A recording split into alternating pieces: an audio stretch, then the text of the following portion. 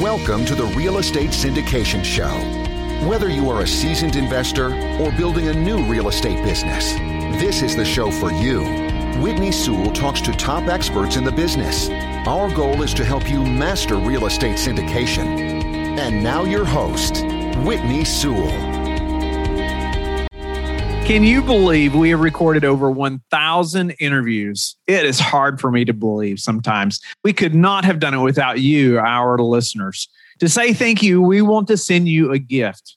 And it's only for the first 100 listeners that sign up. You have to go to lifebridgecapital.com, go to the podcast page. There'll be a button where you can sign up for the gift. But again, it's only for the first 100 people. We would love some feedback as well to help us improve the show. But we want to say thank you.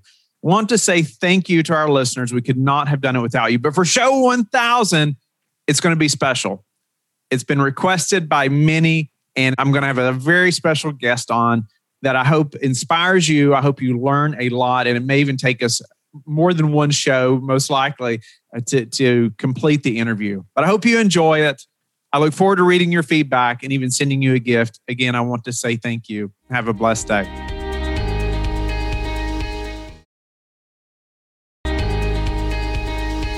This is your daily real estate syndication show. I'm your host, Whitney Sewell. Today, our guest is Abraham Ng'hwani. Thanks for being on the show, Abram. Thank you. Nice to meet you again, Whitney. Yeah, honored to have you back. Abram was a guest on show number WS991. It's hard to believe that's been almost exactly 2 years ago. And so welcome to have you back. Looking forward to hearing about your business during that time. I know there's probably been some big changes like most of us. But Abram is the CEO and founder of Abranova Real Estate. Am I saying that right, Abraham? Correct. Yes. Abranova Real Estate, a full stack real estate investment and construction development company. And we probably talked about that a little bit on the last show, but I think we're going to talk about it again today and how that's benefited him in a big way, just being vertically integrated. Looking forward to that. But he previously worked for Gilbane Building Company, one of the largest contractors in the U.S. The idea of a vertically integrated construction development firm involved during this tenure as a pre-construction engineer. He believes lifelong learning, graduated with a mechanical engineering degree from Duke University. Abram, welcome again to the show. Why don't you just give us a couple quick updates just over the last couple of years, but I want us to dive into just this vertical integration, how that's been so beneficial for you all. I know there's numerous real estate investment firms who have attempted or they bought other construction companies, right? Or things like that so they can be vertically integrated. I think there's obviously some benefit there. And so looking forward to hearing more about that. But what's happened over the last couple of years, a couple of highlights, and let's jump into it. Awesome. So since we last had a conversation about, a vertically integrated model, I think at the time we were conceiving the Nova RTP project, which is a mixed use of townhomes and apartments and, co-working space, a community near the Research Triangle Park where Apple has recently announced a $1 billion campus. Google recently also announced what they call an engineering hub. They're planning to create, 1,000 jobs. Apple has come with 3,000 jobs. It's a great market. It's a very strong market. A lot of the large tech companies are recognizing this market for the talent. A quick nugget, there's a book by a UCLA economist. It's called The New Geography of Jobs. The Research Triangle Park in general, which is a combination of Durham, Raleigh, Apex, Cary. It's a number of cities and towns put together. He says that it has one of the highest concentration of basically educated professionals in the country. So 50% or more of the workforce in the Research Triangle Park have a master's degree or higher. That's a pretty high standard. It is a high standard. How can other people get access to information like that? Reading the news, reading books. There's no replacement to just consuming as much information as possible and processing it. I haven't found an easy way of doing it. Yeah, but just, nibbling and listening to people who do that, listening to professors of real estate, going to conferences, right? So taking advantage of concentrations of knowledge at one place, that would be an easier replacement of just reading books and reading the news every day. Yeah, definitely. As entrepreneurs, you need to be intaking information and educating yourself every day, right? I mean, I've seen big improvements in our own business just as my business partner and I strive to do that, right? But, let's jump right in and talk about just how you're vertically integrated. And let's talk about, developing, being a developer or having a construction company, some of the differences there, how that's benefited you. And, is this something you encourage, other operators to do?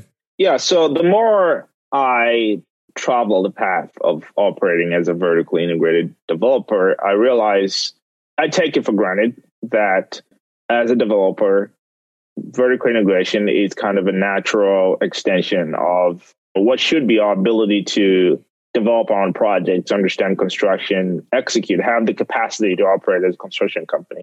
Truth be told, it's not for everybody. You have to be comfortable with construction as a field. You have to be comfortable with the construction trades. You have to love construction as a career. And, it's not for everybody. We find a lot of efficiencies.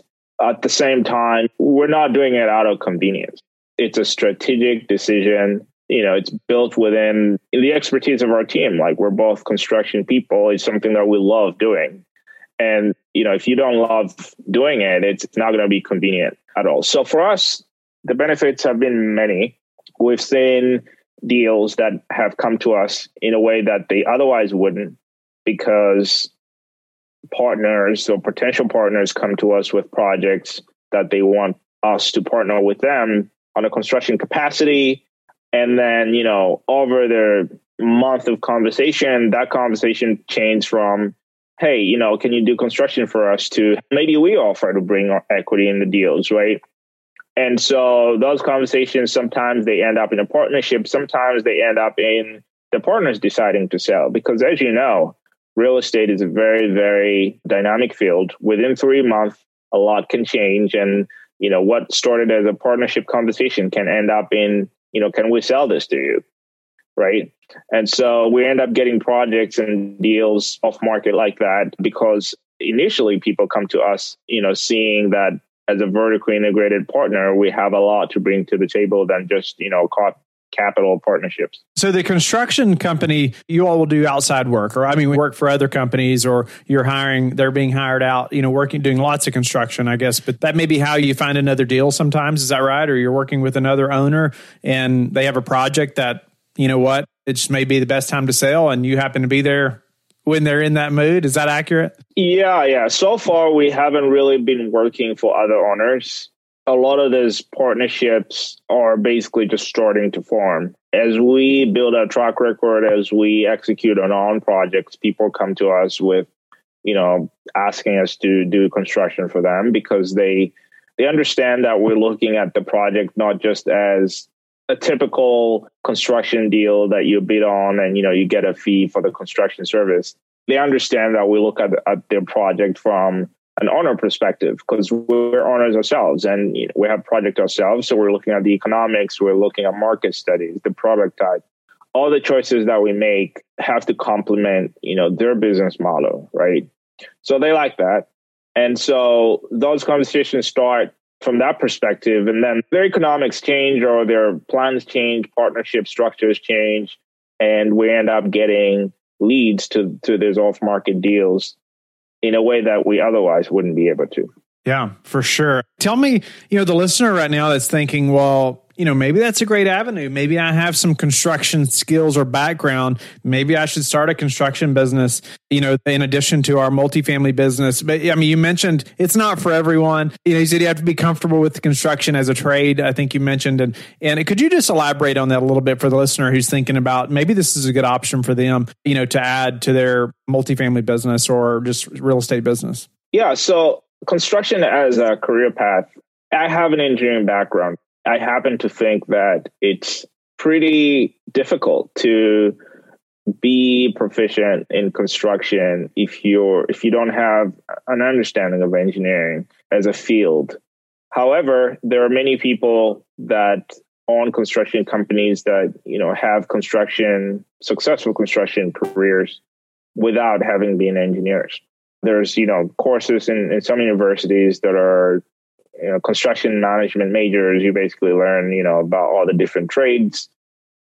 There are people who have absolutely no training, either construction management or engineering, and they end up finding a path in construction as a career. however you end up in the construction industry, there's no replacement for, years of learning and experience and learning how to, read construction blueprints and, working with subcontractors or solving problems. There's no replacement to that. Starting a construction company, you're going to start with licensure. You need to be able to pass the licensure exams, understand the laws and regulations in the states that you operate in. So in a sense, you need to be savvy. The licensure exams, can be difficult. They're not easy to pass. And so to really be efficient and have the kind of added value that as a vertically integrated developer would warrant the effort, you really need to love it. You can't just do it, as a backup plan or as a convenient path. It's an entire field in its own that you just need to love what you're doing. Do you have an example where, that integration though has helped you to get a deal? I mean, specifically, or maybe you can, how that played out a little bit. Yeah. I mean, we recently acquired a site for 83 garden style apartments. The conversation ensued for 8 to 10 months, and it started as a partnership. But initially, the partners came to us because they wanted to partner and leverage our construction expertise. And over that period of time, they decided to sell, and we were the first one to have that conversation. So we got an off-market deal at what we consider to be a good price. If it was on the market, it certainly would have been overpriced, especially in this market right now. That's a direct example. There are many other indirect examples. We have the NovaRTP project, which is 83 unit development, 46 townhomes, 37 apartments with, 5,000 square feet of co-working space and a lot of other amenities. That project has been really interesting. We started as a for sale, and then we got, institutional buyers that, offered to buy the whole project. And that conversation, the experience, opened our eyes to a lot of other institutional needs. Billions of dollars are being raised in that space to acquire communities, to create portfolio of build-to-rent communities. But, none of those billion-dollar funds are investing in construction, right? They're not construction companies. I mean, you have the exception of companies like Lennar that recently set out $4.5 billion to pursue build-to-rent communities. So instead of building communities to sell, they're building communities to rent, and they're holding it in their portfolio. But most of those Wall Street funds that are being raised, they don't really have that capacity that Lennar has. So they have to rely on, initially they're relying on national builders like Lennar, and now they want to play in that space themselves. So that pipeline of Lennar communities that you can go and buy is probably not there anymore because they have capacity in-house to build those communities and rent them out themselves.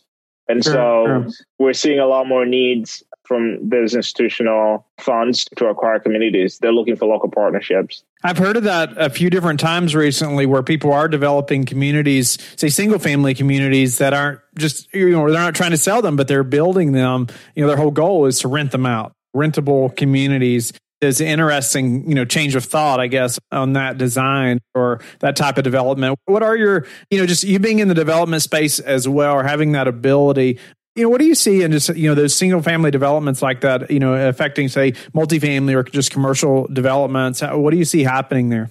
This trend is there to stay. It's going to be as normalized as apartment communities are today. It was not a thing, once upon a time, to just build a bunch of apartments where people can come and rent them out, right? I mean, home ownership was almost, kind of a self identity. Like you own a home, you build your own home, your family builds a home, And so that transition from what people have normalized as, apartments are for rent and homes are for ownership is going to happen pretty quickly, especially in the middle of the pandemic where people have more need for space than they initially thought they did. Home ownership has been declining in the United States since, 1950s. People my generation are graduating from school and they have a lot of student debt. They can't afford to buy a starter home the same way their parents were able to. So a combination of those factors and just the appetite of institutional capital to buy these communities and turn them into rentals. The stigma that people used to have of renting is kind of, dying down. There's that flexibility. And in some sense, it's a lifestyle change, right? Like in larger cities, instead of owning a car, you can just lease a car. It's kind of, we're going into more of a subscription model, like kind of lifestyle. And so owning versus renting, it used to be that if you own, then maybe you it's kind of a demonstration of, achieving the American dream. But right now, with working remotely and the flexibility that you have to live in different cities, renting is actually more fashionable. If you make a lot of money and, you live in California, your six-figure salary is probably not as effective as, if you make the same money and you live in Austin, Texas, or Raleigh, Durham, in North Carolina, right? And so if you're able to make a California salary and live in Raleigh, Durham, I mean, just imagine the amount of options that has created for you, right? And so it's a number of different factors put together that's going to normalize the build-to-rent asset class and turn, single family and townhome communities into rentals. And people are going to think of that as a norm. And it's great because you have the feel of a home without the burden of a 30-year mortgage. I think it's great having the insight that you do on the construction side too, but thinking about what's being developed, what people are desiring right now, and even just wanting to rent versus wanting to own, it's definitely a massive shift in mindset versus 30, 40, or 50 years ago, and just the American dream, what that really is anymore. It's just thinking through as a developer what you need to be developing, right? At a mass scale, what are people wanting and what are they going to want for the next many years? And so it's just some great examples that you shared there as well of what's happening, right? And what those people are wanting. Even if you're a higher income earner, you may not want to own as much as you may have thought you did at one time. And just having that flexibility is valuable, right? And interesting to think about, well, Abraham, what about just preparing for a downturn? When you're looking at these deals, you have the construction background as well. How do you prepare for a downturn? That's a good question, Whitney, especially as a vertically integrated company. We certainly have to make sure that our construction pipeline is sufficient to sustain our company. We have a larger overhead than a typical developer would, because, we have a construction team, we have superintendents, project engineers, equipment operators, you name it. We think by being vertically integrated, we're actually better prepared for a downturn than a typical developer, because construction never stops, even in the worst of times. A certain construction field may kind of slow down, like home building, apartment development, that kind of asset class. But, city projects still have to go on. Municipals and cities still have to build schools, build, right, infrastructure and whatnot. And so we think that as a vertically integrated developer, construction and development for us, they're inseparable. And as much as we continue to create a pipeline of deals for investors and our shareholders, we also invest time and effort in building our construction capabilities to be able to execute any construction project that, fits our wheelhouse. So that in a downturn, when, home building and developing apartments doesn't make a whole lot of sense anymore, we're still able to do those projects for other people at a fee. We're still able to do projects from institutions and cities and municipals for a fee. And so having that capacity to be nimble and kind of create different revenue streams for our company is how we prepare for a downturn. I think that makes a lot of sense, having other streams of income. And also, if there's a downturn, you have issues, you can fix that probably cheaper yourself as opposed to having to hire all those things out. So if you get hit with one issue, maybe there's another one that you all can fix internally, where a lot of other operators would have to hire that out. Do you have any predictions, say, over the next 6 to 12 months or things you expect in the real estate market that we haven't talked about? Each market is different, right? But we're talking about the build to rent and the, single family for rent asset class, that's going to grow. Every firm that I've been talking to, some of which are publicly traded, it seems like everybody's raising $1 billion fund to go out there and buy communities. And you look at the pipeline of homes on the market, America already has a $2.5 million shortage. I mean, 2.5 million shortage of homes across the country. Partly why the lumber prices are rising so drastically is because there's just really high demand and there's a huge shortage of home across the country. And so when you combine the already shortage of homes with the appetite of institutional capital that's been raised on a pref that has to buy projects within a period of time, then you have, this really, really, really high demand that, somehow needs to be fulfilled. And so as far as we're concerned in our market, we don't see any slowdown, especially with the Apple announcement. That just kind of, threw fuel on what was already a blazing fire. Now, nobody knows what's going to happen in the future, but I can tell you from a demand supply perspective, the supply is very low and the demand is very high. And I don't see that changing in the next 5 years. Okay. Well, Abraham, any daily habits that you are disciplined about that have helped you achieve success? Well, success is an ongoing pursuit. At least that's the way I see it. That's for sure. If you're a $100 million company, you can be a $1 billion company. If you're a $1 billion company, you can do better. There's always room for improvement. But what I'm really proud of is curiosity and being shameless about learning and asking and pursuing understanding of things, sometimes to the annoyance of other people, because, you realize not everybody wants to just look at everything with like a sense of novelty and like, is this how it really is? Like sometimes some people are used to doing things a certain way and they don't want to be asking a lot of questions anymore. So just being shameless about learning. There's no greater joy to seeing yourself improving every day. And even better when financial success is kind of validating that, right? I mean, it starts with learning. Like our life isn't all just about, hitting financial milestones as a company, but, living a wholesome life, from the moment that you're born as a child, you just enjoy learning how to ride a bike, learning how to write and learning how to speak. Like all those things are gratifying experiences.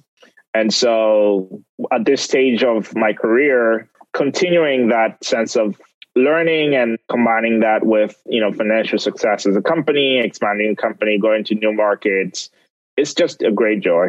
And I'm working on it every day. How do you like to give back? So I have a foundation that I formed pretty much around the same time, maybe a year or two after I founded the company.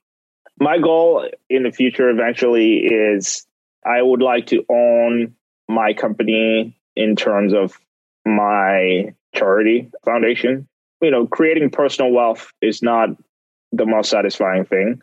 However, I like to have the, greatest impact I can as a human being. And so far, my foundation has been focusing on scholarships and providing education opportunities for, high performing students who one way or another don't have the opportunities to fully realize their potentials. It's kind of self-serving because I've been a beneficiary of that. I've been a scholarship student myself. And so it's a need that I immediately recognize that I want to give back. So it's an immediate area that I want to focus on. But hey, there are a lot of problems around the world, and whatever I can do to make a difference, that's what I'm going to focus on. No, that's awesome. I appreciate you sharing that and wanting to give back in that way. And just from your experience, if you were given and you want to give back, I think it's great. And I just appreciate your time today and giving back, Abraham, and really helping just even the listeners, and even as a passive investor thinking about companies you're investing with, about, how vertically integrated they are, maybe some pros and cons, mostly pros, it sounds like. But, like you said, it's not for everyone, and you have to be comfortable with that construction construction business or as a trade, I think you mentioned, but just also how you went into just the trend of developing, say, single family rental communities is probably here to stay, and how, that's probably growing in our space. And just thinking through that, even as you're buying multifamily properties and who your renters are, it's just great information to be thinking through as an operator. So, Abraham, how can the listeners get in touch with you and learn more about you? Abranova.com is the best place to start. ABRANOVA.com. And for those who have questions or want to reach out to me directly, my email is abraham@abranova.com. And, our company number is 919-597-0223. We'll certainly, reach back to you if you call us. Thank you for listening to the Real Estate Syndication Show, brought to you by LifeBridge Capital. LifeBridge Capital works with investors nationwide to invest in real estate, while also donating 50% of its profits to assist parents who are committing to adoption. LifeBridge Capital, making a difference, one investor and one child at a time. Connect online at www.lifebridgecapital.com for free material and videos to further your success.